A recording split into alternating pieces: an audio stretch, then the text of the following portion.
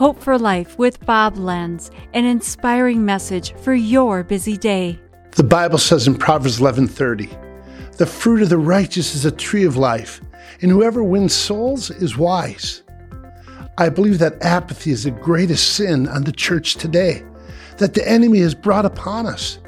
We have stopped caring about the realities of this world and about the people who are lost and they are hurting.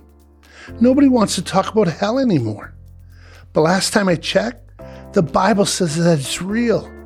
And people who don't know Jesus will be separated from Him forever, separated from love. If that doesn't move you, then we must have become focused on ourselves.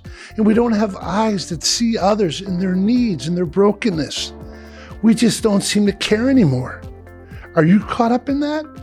Are you turning your eyes away from people who need hope because we're so busy, too worried about our own problems? You're not alone, but we can do better. God is calling us. God calls the church to do better. He wants us to win souls for Him, to draw people to Jesus right where they are so they can find hope. We have to start caring again. Let Jesus live through you.